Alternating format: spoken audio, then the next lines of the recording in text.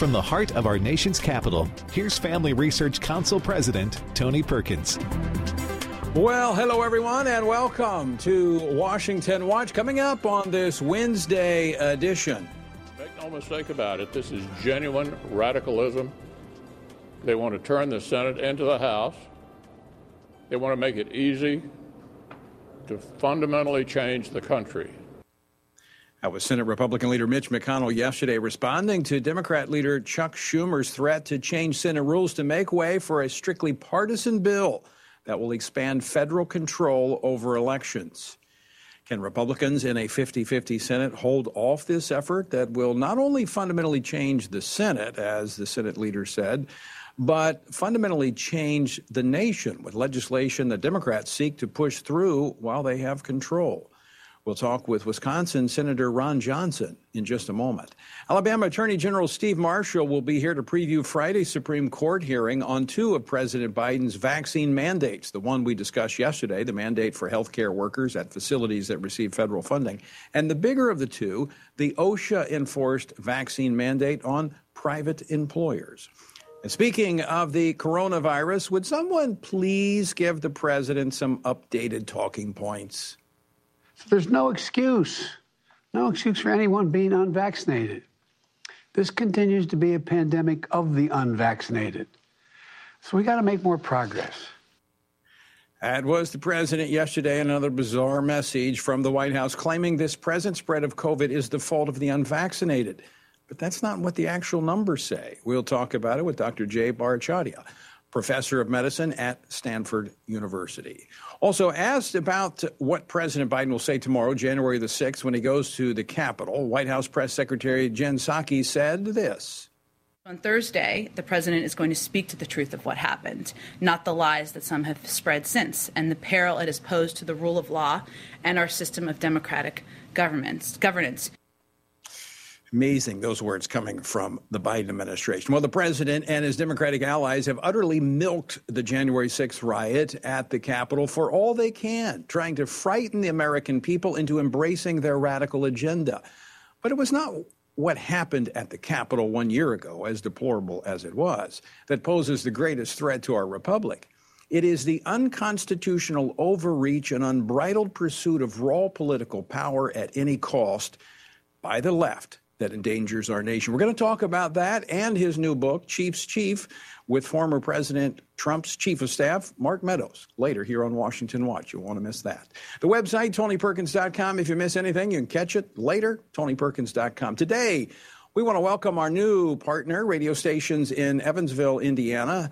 Thank you especially to Floyd Turner, the president of Thy Word Radio Network, WBGW, airing on 1330 AM and 102.5 FM in Evansville and the surrounding areas. You can now tune in weekdays right here at 4 p.m. Central Time. And for you night owls, you can catch us at 1 a.m. for a rebroadcast. We are thrilled that you're a part of the Washington Watch family. And one more note from today's Stand on the Word, Genesis 11:4, and they said, "Come, let us build ourselves a city and a tower whose top is in the heavens. Let us make a name for ourselves, lest we be scattered abroad over the face of the whole earth." Well, as the Tower of Babel makes clear, our motives matter. To join us on this 2-year chronological journey through the Bible, go to frc.org/Bible.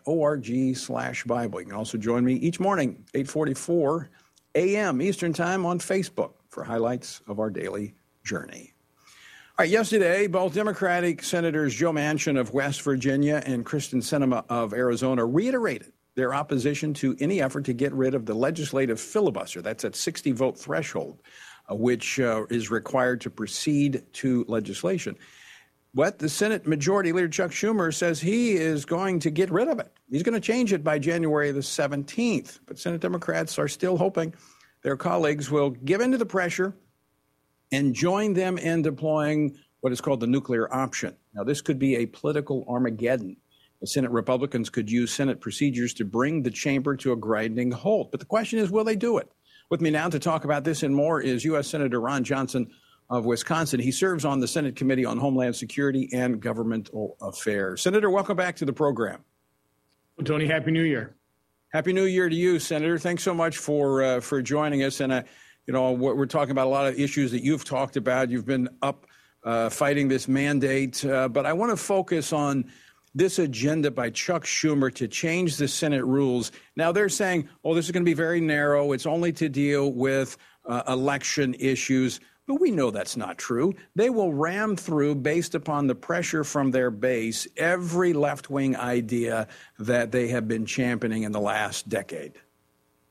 Well, it would be a slippery slope, and let's pray that Kyrsten Sinema and Joe Manchin hold to their word that they're not going to participate with it. I can pretty well say that Republicans are absolutely unified. We're certainly going to maintain the Senate. The way it's really protected our democracy from radical agendas in the past, where you have a mere majority trying to rush something through. And the Senate should be that saucer beneath the cup of tea to kind of cool the passions of the time. It should be noted that I think more than 20 Democrats, I can't remember the exact number, joined Susan Collins in a letter, I think it was in 2017, when we were under pressure as Republicans to get rid of the filibuster so we could ram through an agenda. Republicans weren't signed up with that, but it's interesting that more than 20 Democrats signed a letter urging us not to do that. Now, there really was no risk. Republicans did not support eliminating the filibuster because we realize how important it is to the maintenance of our democracy and, quite honestly, to form and force consensus on any kind of major piece of legislation. But Democrats, it's really their definition. They're just hypocrites, and they're being hypocritical right now. But I feel fairly confident that we'll beat back this attempt by Leader Schumer. Now, this, Senator, is not the first time that this threat has been made. It's like, look, if you don't play with us, we're going to take our ball and go home. Last spring, we saw the same threat to eliminate the legislative filibuster. But at that point, Leader Mitch McConnell warned that he could use a procedural move to grind the Senate to a complete halt if Democrats deployed this nuclear option. Here's a clip of what the senator said in March of 2021. If the Democrats break the rules to kill Rule 22 on a 50-50 basis, then we will use every other rule to make tens of millions of Americans' voices heard. What tools do Republicans have as an option if the Democrats go forward with this? Well, again, the U.S. Senate runs on consent. And so you can just grind the process to a halt by really failing to consent to virtually anything. And so you could really slow down the Senate. In the end, there are things you simply can't prevent. Depends on how Chuck Schumer plays the thing. It wouldn't be pleasant. I don't think it's going to be necessary. I've been very appreciative of what Joe Manchin. He stood strong. He did not agree with the Build Back Better plan, and he finally pulled the plug on that. And I have no idea really what Chuck Schumer is trying to pull here. If you're trying to get Joe Manchin on board, this is a really bad way of doing it, treating him and Kyrsten Sinema so shabbily. Well, they're putting immense pressure, and I would say obvious. It appears to be obvious that Chuck Schumer and others are working with outside groups to put tremendous pressure on these two senators to try to get them to bow to what the Democrats want to do and changing the rules, just as they tried to do with the Build Government Bigger plan that you mentioned. Well, they could be playing to their base, but let's face it, Joe Manchin, Kyrsten Sinema, they report to their constituents. And I don't think the constituents of West Virginia want to sign on to Chuck Schumer's radical agenda. I doubt the citizens of Arizona want to either. So having that support of your constituents, I'm sure will kind of help provide the backbone for both Kyrsten Sinema and Joe Manchin to hold strong on this. Well, I would agree with you that Senator Manchin has stood firm on a number of issues, despite the pressure that has come from the president and from the Democratic base. Are you concerned that there may be kind of a fallback, whereas Chuck Schumer and others have talked about a narrow carve-out for the elimination of the filibuster just on election-related reform measures? I hope not. That's always a risk. But I think Joe Manchin's smart enough to realize what a dangerous slippery slope that would be. Let's face it, Harry Reid, there's only one nuclear option, and Harry Reid used it. That was to change the rules with a mere majority vote. That created, for example, the opportunity for Republicans when we needed to confirm a Supreme Court justice to do the same thing the Democrats, to at least make equal the 50-vote rule on judicial appointments. So it would be a slippery slope. Harry Reid did a great deal to harm this institution. Hopefully Joe Manchin won't support Chuck Schumer in doing it further. Senator Johnson, that's an extremely important point to be made, that the Democrats took the first shot in eliminating it for executive appointments and for lower courts. The Republicans then followed suit because a precedent had been set when it came to the Supreme Court. So if you follow that, that history, if the Democrats, this is important to their base, this federal takeover of elections, and so they do a carve out, what's then to prevent the Republicans when they hopefully retake the majority after the next election to put something that is important to conservatives in this carve out of the filibuster? There'd be nothing to prevent that, and that's the danger of it. What you don't want is, major policy changes, basically being like a ping pong ball, going from one extreme to the other, back and forth every 2 years. That'd be incredibly damaging for our democracy. So one of the functions the Senate performs is that cooling off period where you really should deliberate, debate, discuss, particularly major pieces of legislation, and that the 60-vote threshold, which people refer to as the filibuster, requires consensus building, and that's a good thing. I agree, and I am 100% with you on that. In fact, when, as you made reference to earlier, when the Republicans, there was pressure to them to change that legislative filibuster rule, and there were some Republicans that were going along with it, but most were not. I did not support it. I agree with you. I think it is important to try to reach consensus, or if you can't reach consensus, maintain the status quo. Because I look at what our allies and even our adversaries look at us internationally. If we're constantly changing and there's no stability, that puts us in a very precarious situation. There were very few Republicans that even talked about changing the filibuster. Maybe some members in the House that I don't think really appreciated the function of the Senate. But, Republicans have been very consistent this because we realize the danger that would cause. So it's the Democrats that have always pushed the envelope here. What we did with the Supreme Court, by the way, is really went back to history where it never really required, until Chuck Schumer arrived in the Senate and really borked Robert Bork. Or actually, he might have been a House member at that point in time. I wasn't here. It was really Chuck Schumer that led the effort to really change the way the Senate operated when it came to confirmation. So there may have been opposition nominees, but senators in the past, even though they could have required a 60-vote threshold, never did. So, for example, Justice Thomas, he was not passed. He didn't require 60 votes to be confirmed. Chuck Schumer has blown up the Senate. Harry Reid did it again. Not Chuck Schumer wants to build on that record of destruction. Well, I'm hopeful. I'm feeling pretty good that that's not going to happen. Well, I'm glad, because I'm very hopeful that the Republicans in the Senate can hold the line, not just for the Senate, but for the sake of the nation. Senator Johnson, out of time. Thanks so much for joining us. Have a great day. Stay healthy. All right. Take care. All right, coming up, we're going to take a look at what's going to be before the U.S. Supreme Court on Friday. Don't go away. We're back with more after this. Are you struggling to spend consistent time in God's Word? Then join Family Research Council on an exciting journey through the Bible. FRC's 2-year Bible reading plan helps you to approach daily Bible reading with an intentional focus of diving deeper into the nature of God and how His Word speaks into cultural issues. By studying the Bible, we can see the grandeur of God unfold throughout the past. The Stand on the Word reading plan takes you through daily scripture in an engaging manner to help you stay grounded in God's truth. All wisdom comes from God, and He has given us the Bible as a way to understand the world. Start this adventure today with Family Research Council. When you sign up, we'll text you every Sunday with daily passages and questions that help prepare you for conversations with your friends and family. To begin this journey, visit frc.org/Bible.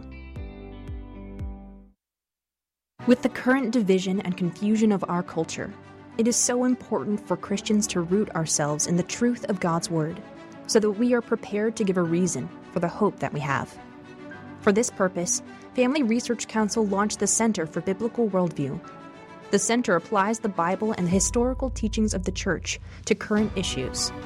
This helps Christians understand and live by a biblical worldview, know why Scripture must be authoritative, and equips believers to advance and defend the faith in workplaces, schools, communities, and the public square. The experts at the center address and provide resources on issues like religious liberty, abortion, voting, marriage, and sexuality. To access free resources like the Biblical Worldview series, go to frc.org/worldview. To get highlights of the latest work of the Worldview Fellows, including blogs, interviews, and publications, sign up at frc.org/subscriptions. At Family Research Council, it is important to us that we stay connected with you and that you stay informed. With the increase in tech censorship of conservatives and Christians, we've decided to be proactive to make sure we don't go completely dark due to censorship. That is why we've created a tech subscription platform. If we get canceled, you can stay informed and still find updates on faith, family, and freedom.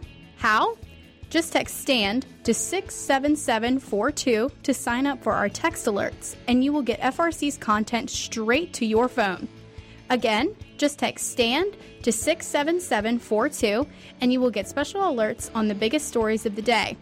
You can stay informed with just a simple text. We want you to be able to stay connected with like-minded community and to always have access to our content. Stay connected and informed. Just text STAND to 67742.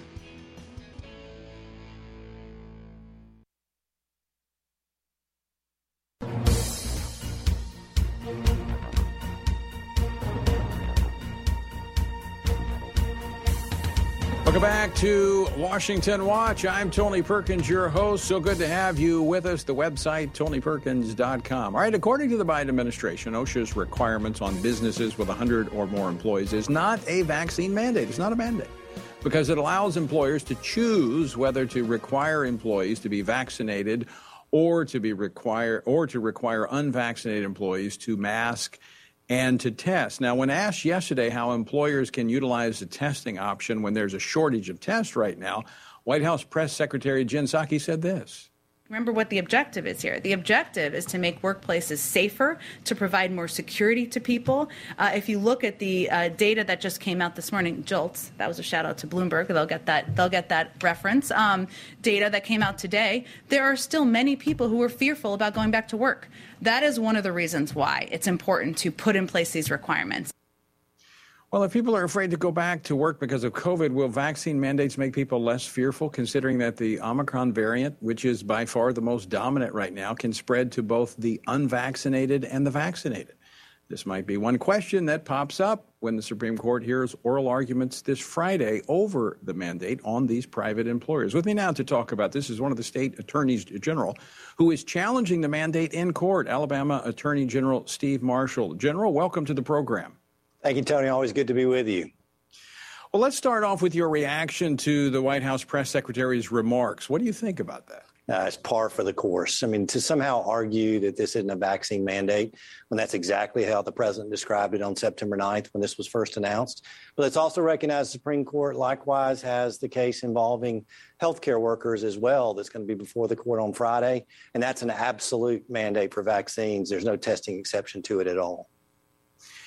So what are employers to do right now where there's this shortage of tests? And so is it truly an option? And by the way, it's not an equal option either, because under the mandate, if I'm not mistaken, and correct me if I am, General, the OSHA requires that employers give time off to individuals to get a vaccine, but makes no accommodations for those that have to get tested. In fact, the employee can be forced to pay for the test. No, not only can be forced, will be forced to be able to pay for the test. And again, it's a reflective of the coercive nature in which the Biden administration has dealt with this. But yet it's, again, not surprising you had a president that before he took office said that federal mandates for vaccines were inappropriate. You heard him 2 weeks ago discuss the fact that there is no federal solution to dealing with this issue. It's one of a state matter. But yet they continue to push these issues moving forward. Frankly, we've been very successful, all but one decision with the Sixth Circuit thus far in fighting the OSHA mandate, the healthcare workers, the Head Start victory that we just had last week, as well as what we've seen on federal contractors. I'm very confident that the Supreme Court will see through the fallacy of the Biden administration's arguments and restore us to this idea that we're a republic where liberty matters and not one where we're akin to a monarchy in which one rule can dictate what goes on across our country. Yeah, I think you're right, General. I think the scoreboard, when you look at it, the numbers are for the state attorneys general who are defending the Constitution. So far, no points for the president in his mandate. What are some of the arguments you anticipate hearing Friday from the Biden administration defending these mandates? Well, I think it's what you heard from the White House spokesperson just recently, that somehow or another this is going to provide greater safety, for example, in the workplace, when the reality, Tony, is there's a greater risk of contracting some form of COVID from the dinner table at home with family or around friends than there ever is in the workplace itself. These are arbitrary rules. I mean, why 100 employees, for example, rather than 75? But they're going to somehow or another allege what we've heard come from at least the Sixth Circuit. This really isn't a mandate, but it's an option. But the reality is that this is placed on employers. We're going to lose individuals that we need in the workplace, whether they're working with kids in Head Start, whether they're healthcare workers that are working with those who need valuable care provided by Medicare or Medicaid, or whether it's our businesses that I've heard from across Alabama and across this country who are saying it's tough enough for us to be able to get workers to work now. We're going to lose many if they're required to be vaccinated. Well, that's an extremely important point to be made, because that's happening, and it's happening in particular in the healthcare field and, of course, first responders as well.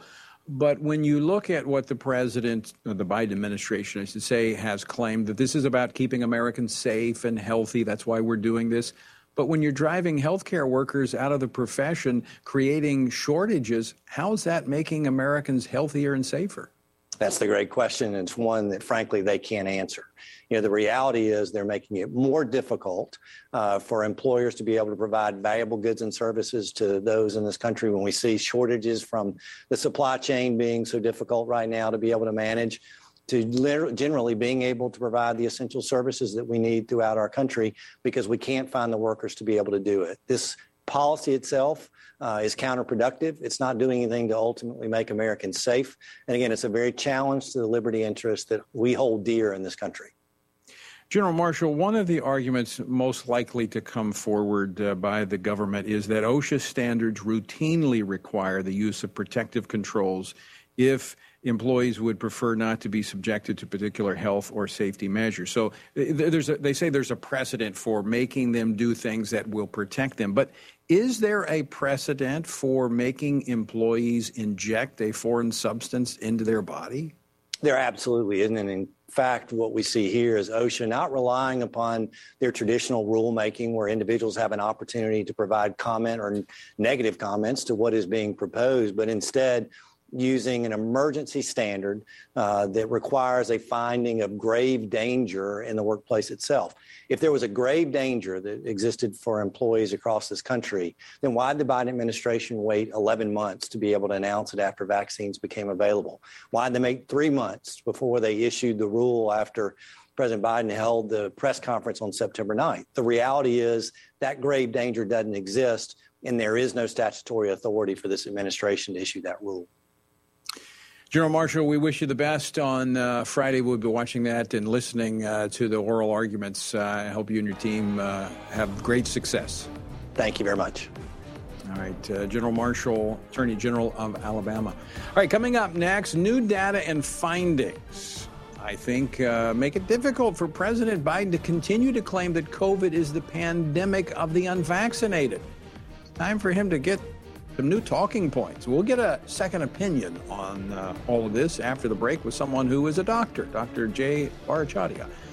Join me next for that interview. Don't go away.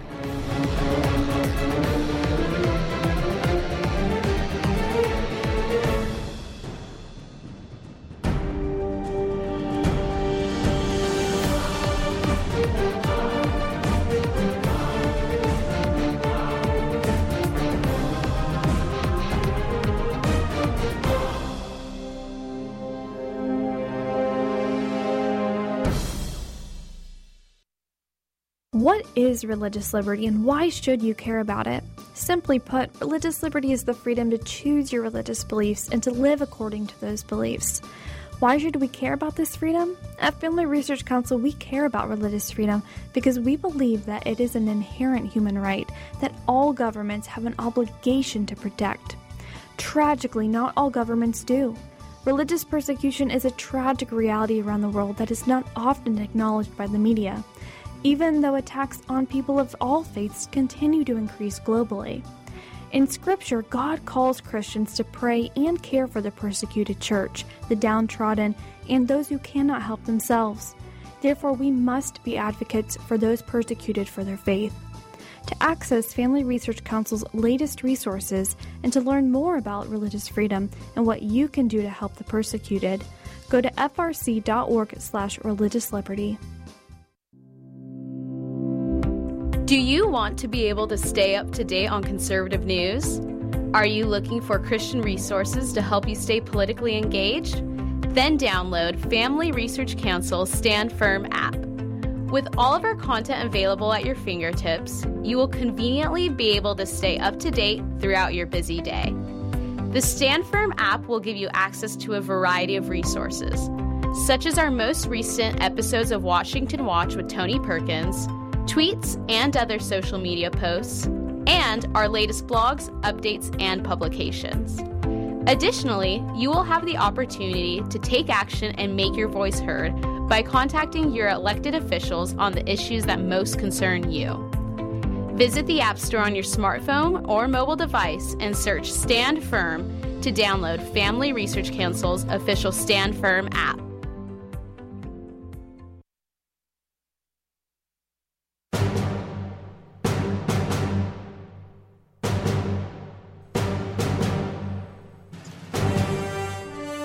This is Washington Watch, and I'm Tony Perkins, your host. The website is tonyperkins.com. In an updated report published yesterday, the Centers for Disease Control and Prevention estimated that the Omicron variant made up about 95.4% of new COVID cases in the U.S. last week.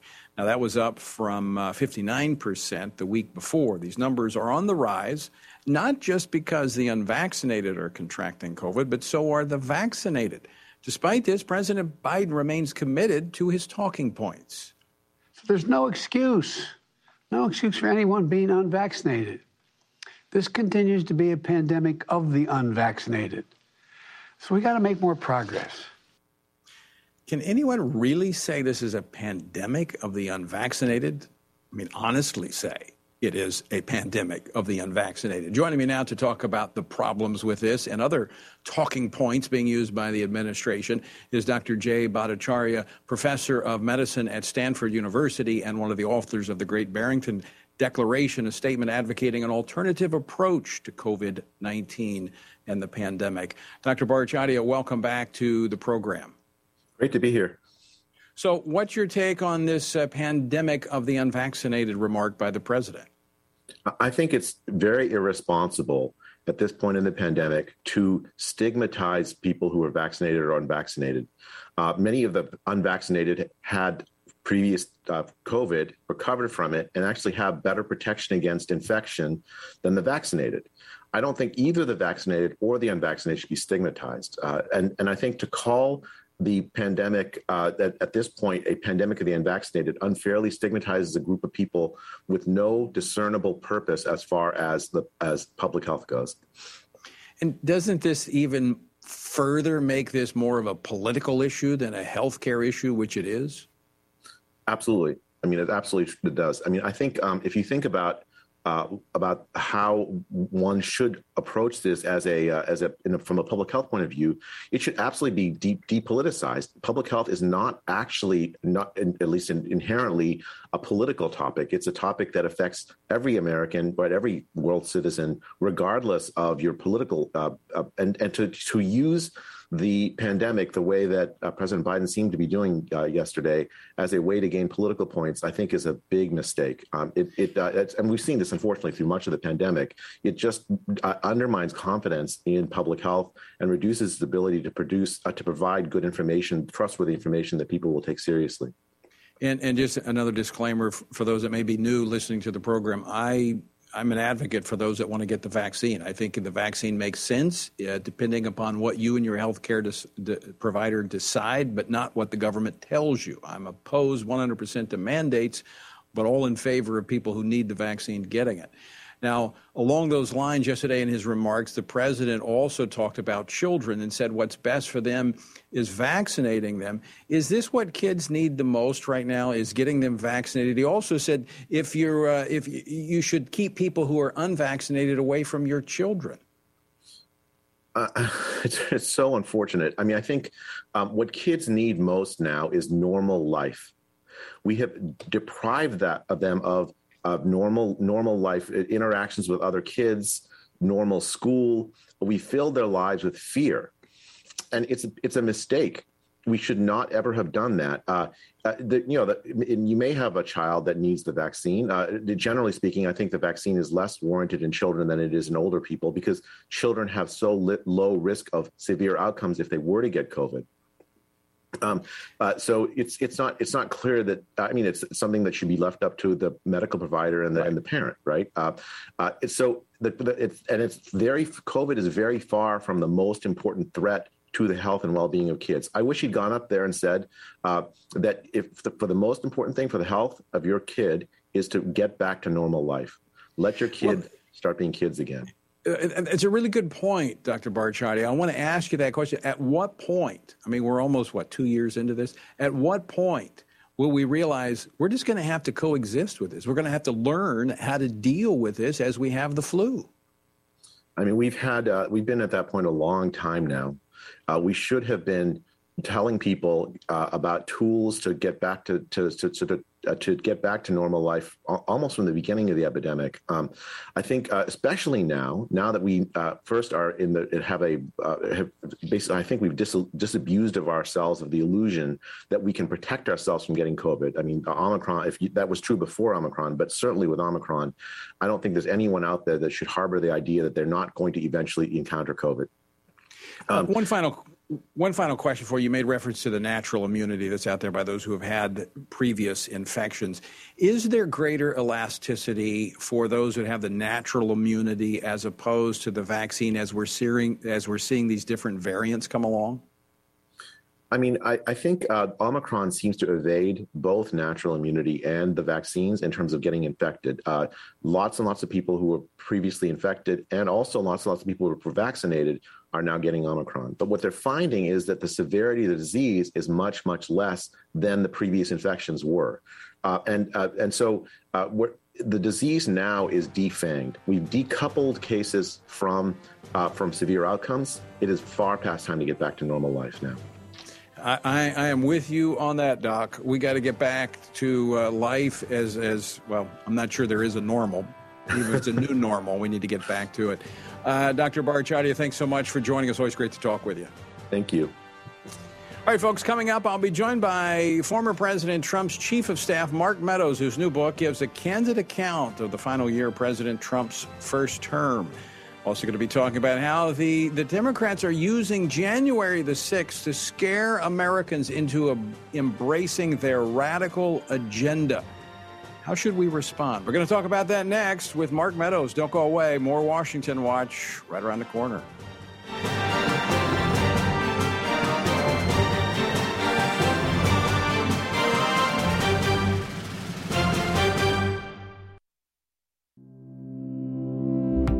Do you want to be able to stay up to date on conservative news? Are you looking for Christian resources to help you stay politically engaged? Then download Family Research Council's Stand Firm app. With all of our content available at your fingertips, you will conveniently be able to stay up to date throughout your busy day.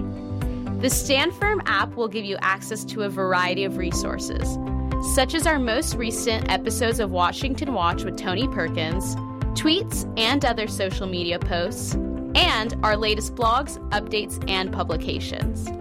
Additionally, you will have the opportunity to take action and make your voice heard by contacting your elected officials on the issues that most concern you. Visit the App Store on your smartphone or mobile device and search Stand Firm to download Family Research Council's official Stand Firm app. What is religious liberty and why should you care about it? Simply put, religious liberty is the freedom to choose your religious beliefs and to live according to those beliefs. Why should we care about this freedom? At Family Research Council, we care about religious freedom because we believe that it is an inherent human right that all governments have an obligation to protect. Tragically, not all governments do. Religious persecution is a tragic reality around the world that is not often acknowledged by the media, even though attacks on people of all faiths continue to increase globally. In Scripture, God calls Christians to pray and care for the persecuted church, the downtrodden, and those who cannot help themselves. Therefore, we must be advocates for those persecuted for their faith. To access Family Research Council's latest resources and to learn more about religious freedom and what you can do to help the persecuted, go to frc.org/religious liberty. Attention university students. Are you looking for an internship that will help you grow as a Christian leader and allow you to positively influence the culture? Then Family Research Council's internship program is for you. FRC's life-changing 12 to 15-week internship program will prepare and equip you for the next step in your professional journey. You'll enjoy a speaker series focusing on careers and callings, lectures from prominent conservative leaders, and weekly biblical worldview training. All of these offerings were created to aid you in your personal and professional development. As an intern, you will have the opportunity to work side by side with our experts in policy, communications, event planning, and more. The real-world experience you gain will prepare you to pursue a career of influence and make a difference wherever God calls you. This paid internship offers fully funded housing in the heart of downtown DC, giving you the chance to experience our nation's capital. Visit frc.org/internships to apply.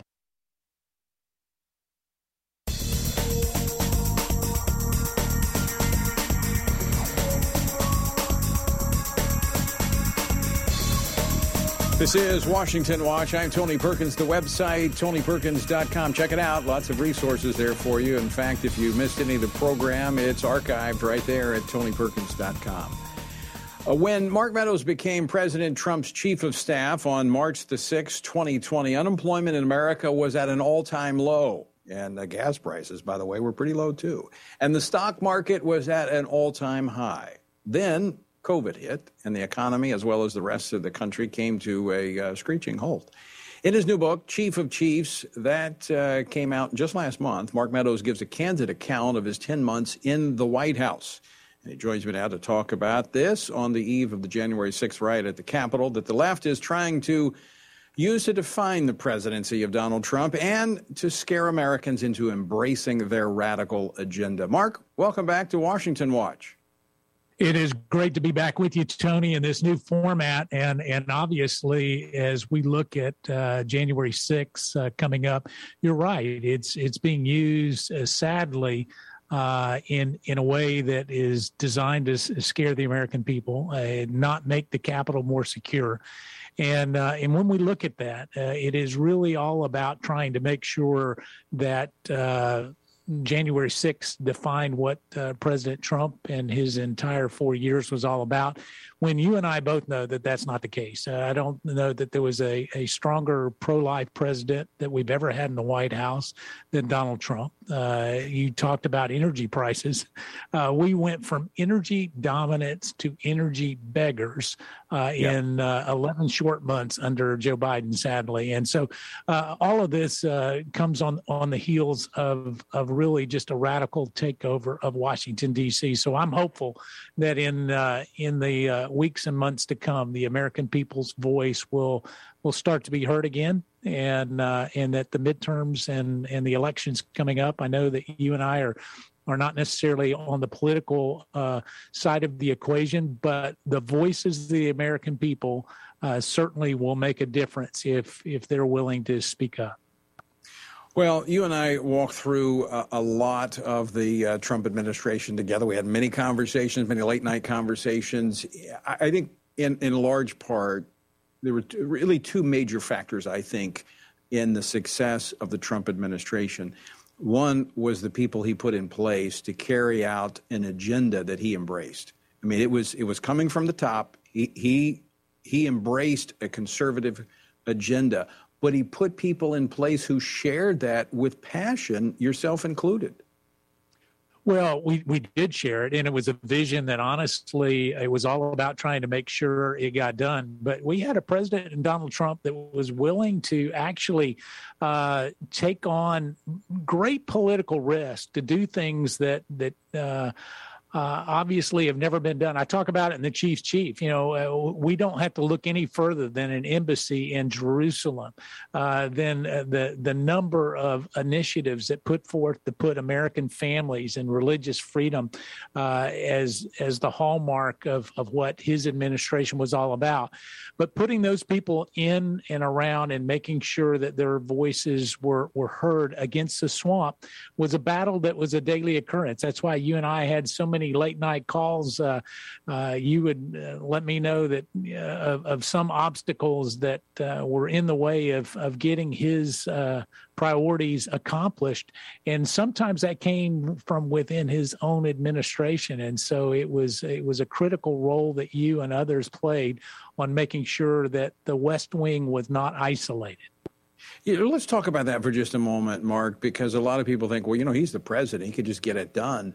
But there were pockets of resistance within his own administration, as you pointed to, that made it difficult and was quite frustrating, I know, for you and for the president. Well, there were pockets, and what would happen is occasionally you get a phone call from, like you and I had our cell phone numbers, and so you might call me and let me know that something is happening over at HHS or at DHS or the State Department, and it was not necessarily, in fact, oftentimes it was not at the direction of President Trump. It was at the direction of some bureaucrat that said, we understand what he wants, but we're going to be here after he's gone, and we're going to do it our way. And so it was really having to step into that.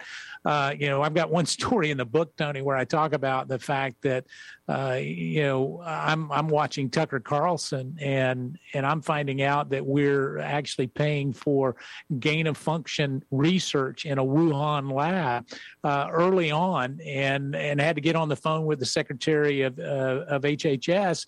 But I'm learning about it in real time as the president's learning about it. Actually, he learned about it in the greatest invention known to man, according to him, is TiVo, about an hour and a half later, and called me about it. But it was those kinds of things, those battles that happened each and every day that the president was not willing to shy away from.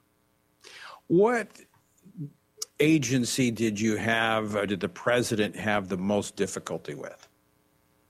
It's at times it was probably more the HHS in terms of the tentacles that would go into a number of other areas.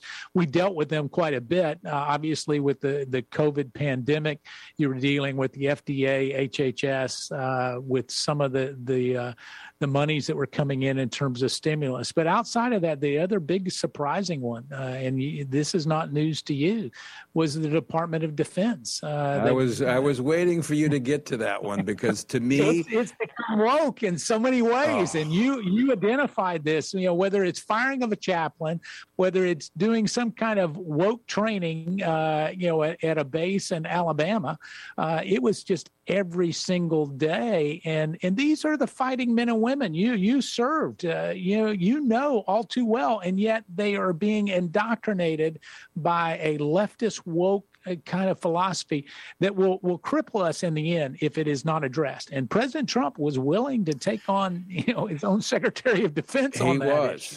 He was, and I just, I lament the fact that the president didn't have another 4 years, because there were really two agencies, in my view, from the outside that needed a lot of help, and that was the Department of Defense and the Department of Education.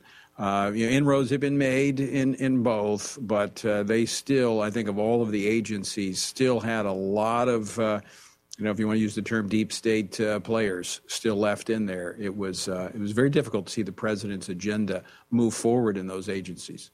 Well, you're exactly right. And while the Department of Education, obviously school choice and a number of things from a regulatory standpoint were at the top of the agenda, they would just so many of the bureaucrats have just burrowed in so deeply there that changing that would be almost impossible. And we see that now with this new administration and some of their just really far out extreme leftist ideas that they're implementing, not in Washington, D.C., but in a school district near you. Right. Exactly. I want to bring up another topic that's in your book. You touch on it, and I think this is very instructive. And I think the president helped really pull back the curtain on this. And this is the leftist agenda of the media. Talk about, first, I want to, I'm sure you saw this, but this was a headline from December the 30th, just recently, from the AP. Slow motion insurrection, how GOP seizes election power. This is not an opinion piece. This was a news story about how states are changing election laws, reforming them based upon what was exposed in the 2020 election, calling that a slow motion insurrection, trying to tie it to the events, obviously, of January the 6th.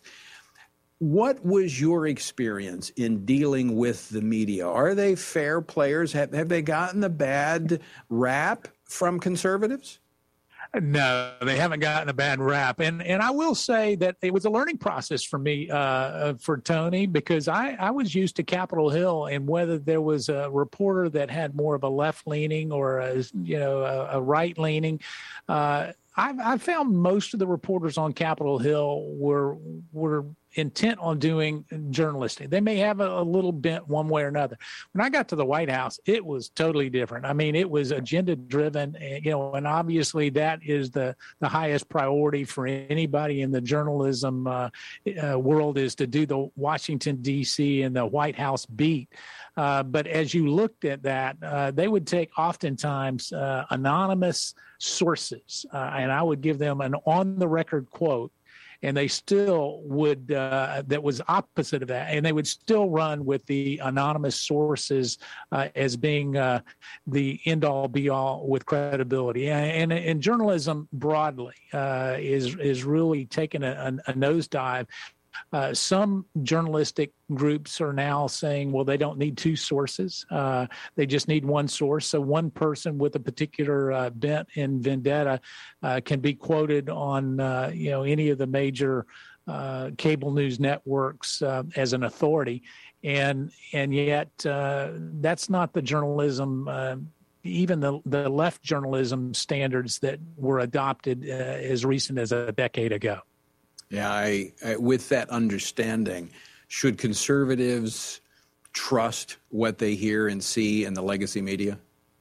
No, not at all. And listen, I was one that never used the word fake news until I actually got to the White House and experienced it. And sadly, what we're seeing now is really just they're competing with a lot of different people on the internet, bloggers and others, and the problem is we consume. We're trusting people. We see something and we go, well, gosh, if it's being reported, it's got to be true. I can just tell you there needs to be a strong discernment in terms of what you take in and what to trust. And you're right. Donald Trump was willing to call him out at great political risk. Yeah. And yet he identified a real problem that we have. He did. He did expose it, and he really kind of solidified the sides by. And I think it was, I think it was necessary. It needed to be done. I mean, you and I both have been in meetings and in events where we go back and we see news coverage of it, and we wonder, is that the same place I was? I mean, it's completely different. It never is. It's somebody at a water cooler giving a third-hand account of somebody who gave a second-hand account who wasn't at the meeting. And you know it. You've gotten to experience, up close and personal with personal attacks, against you. And what I would say is, those that have tuned in right now, listening, they need to go to a trusted source. And sadly, the legacy medias are losing that each and every day. All right. Where can folks get a copy of Chief's Chief? Where can they get the book? They can go to their favorite bookstore. Well, some of their favorite bookstores, there's been the whole cancel culture with that as well. They can go online and order the Chief's Chief. And I think they'll find it a refreshing look about my time and even some time before that when I served with the 45th President of the United States. It's not one written from the left's perspective. I don't, if there's somebody tuned in and they're a leftist, I wouldn't recommend they buy the book. On that picture, it looks like you're reading a note on the back of the president. Did somebody stick kick me or something? I was listening intently, and I was where I should be, letting him be president and letting me support him in that role. We're almost out of time, but I've got so many more questions. But let me just ask you this from a standpoint of, you were right there at the seat of the most powerful seat in the world. Given what you've seen in the last year, what's your greatest concern for America? My greatest concern is what makes America great is truly not being held up. We've started to embrace socialist policies. We're starting to applaud not just the left. We're applauding leftist policies that are coming out of foreign countries. And bluntly, I don't know that a whole lot of decisions are being made in the Oval Office. It seems like it's more of an activist administration. And appeasing those on the left with some extreme ways of actually putting forth executive orders that do not support the family, our faith, or our freedoms. Final question for you, Mark Meadows, working that closely with the president. I know you knew him beforehand and that's why he selected you as chief. But what was the most surprising thing you discovered about the president working for him? Well, he wouldn't want me to say this, so I'll say it he's got a great sense of humor, and he's got an unbelievable compassionate heart. People don't realize that in the privacy, when there's no cameras rolling, things touch him in a way, and he does something about it. Whether it's writing personal checks, whether it's making calls to people that have suffered loss. He loves this country and does that in a way that it profoundly impacted me and his work ethic. He worked around the clock. He about killed me. All this gray hair. I had a little bit before I went to the White House, but it's full on gray now. Yeah, you told me that many times. You'd never worked harder. Mark Meadows, always great to talk with you. Thanks so much for joining us today. Great to be with you, Tony. Take care. God bless. And thank the American people for their prayers for me in this difficult time. I feel them. And our Lord and Jesus Christ still reigns over the affairs of nations. That's right. And, I'll continue to pray for you as well. Mark Meadows, pick up a copy of his book, Chief's Chief. And what he said about the president, I saw that as well. A very compassionate man, a side that many people didn't have the opportunity to see. Folks, thanks so much for joining us today. Check out the website, TonyPerkins.com, and join me in the mornings, 8:44 a.m. Eastern Time for our Stand on the Word. Until next time, I leave you with the encouraging words of the Apostle Paul found in Ephesians 6, where he says, when you've done everything you can do, pray, when you've prepared and when you've taken your stand. By all means, stand there.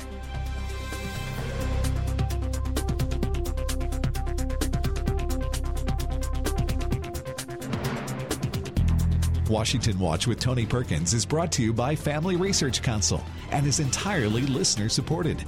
Portions of the show discussing candidates are brought to you by Family Research Council Action. For more information on anything you've heard today, or to find out how you can partner with us in our ongoing efforts to promote faith, family, and freedom, visit TonyPerkins.com.